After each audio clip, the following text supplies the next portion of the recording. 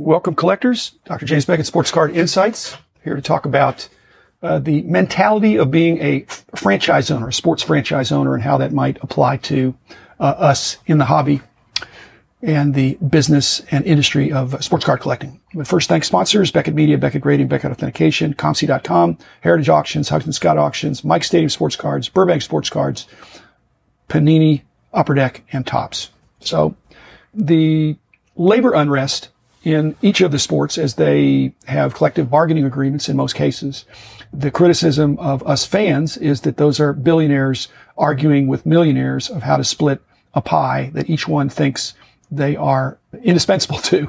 And in reality, it ought to be greater cooperation, working together. After all, they're making money, or, well, in both cases, making money off a sport that brings enjoyment to a lot of people, and it'd be a shame if they couldn't work it out. So, unfortunately, everybody seemingly would like to be an owner, would like to be a billionaire. That doesn't sound like a bad thing. If you are a billionaire, then everything I said in my investment fallacy episodes, one of which being about following the herd, doesn't apply to billionaires, or positive cash flow doesn't really apply to billionaires. I'm not even sure it always applies to the millionaires who are the players.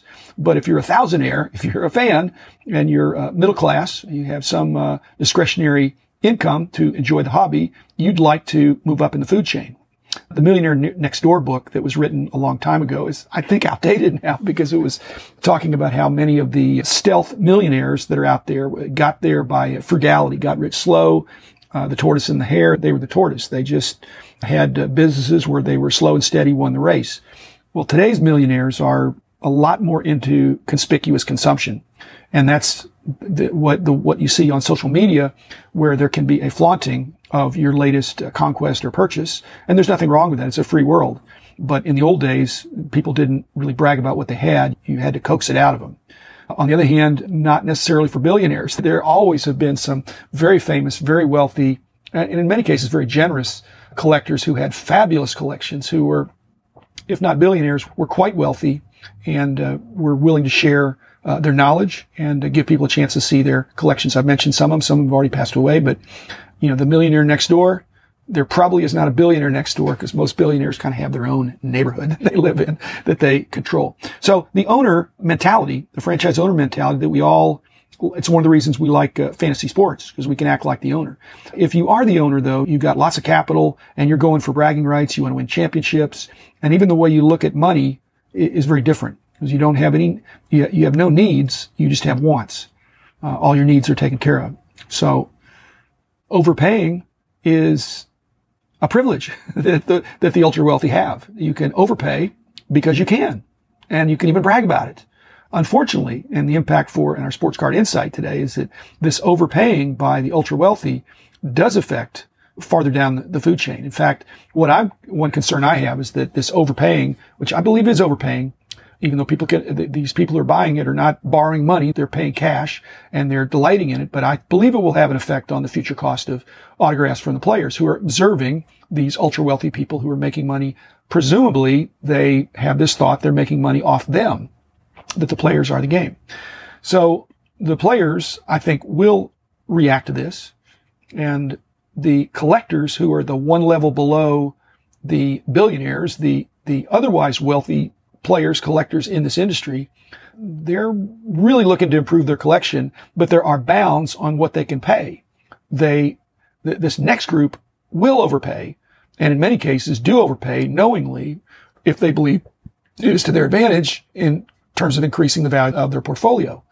On the other hand, I was interviewed Chris McGill, House of Jordans, and he mentioned, and I think he's not a typical person, but his experience, there are others that have this, that when he has found a fabulous Grail card that's a bigger Grail card than some of the other lesser Grail cards that he has, he will sell off a few things in order to afford the more expensive one and to keep trading up. Jeremy Lee said the same thing. He kept upgrading to get the best 79-80 OPC Gretzky rookie. So again, very typical. And that's what owners want to do. They want to own their franchise. They want to own their collection.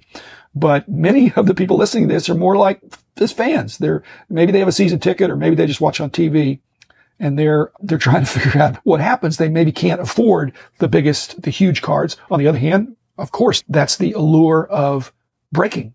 And it's not unlike Mark Cuban, who really went aggressively after Luka Doncic a couple years ago, including trading what seemed to be a very aggressive trade that included Trae Young and the next year's draft pick, because he thought Luka and Donnie Nelson thought Luka would be a franchise-changing, game-changing talent to be brought in. And I think that's what collectors think. They're looking at the great card that they're looking for, and they want to change, they want to change the history of their franchise, of their collection, by getting something that is so significant that it gives them some bragging rights.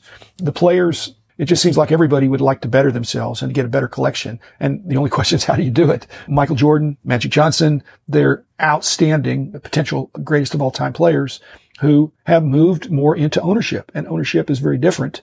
Again, as an owner, you're not really trying to save money. It seems like you're trying to make money. You're trying to build not your collection, but you're trying to build your trophy cabinet. You want to win championships.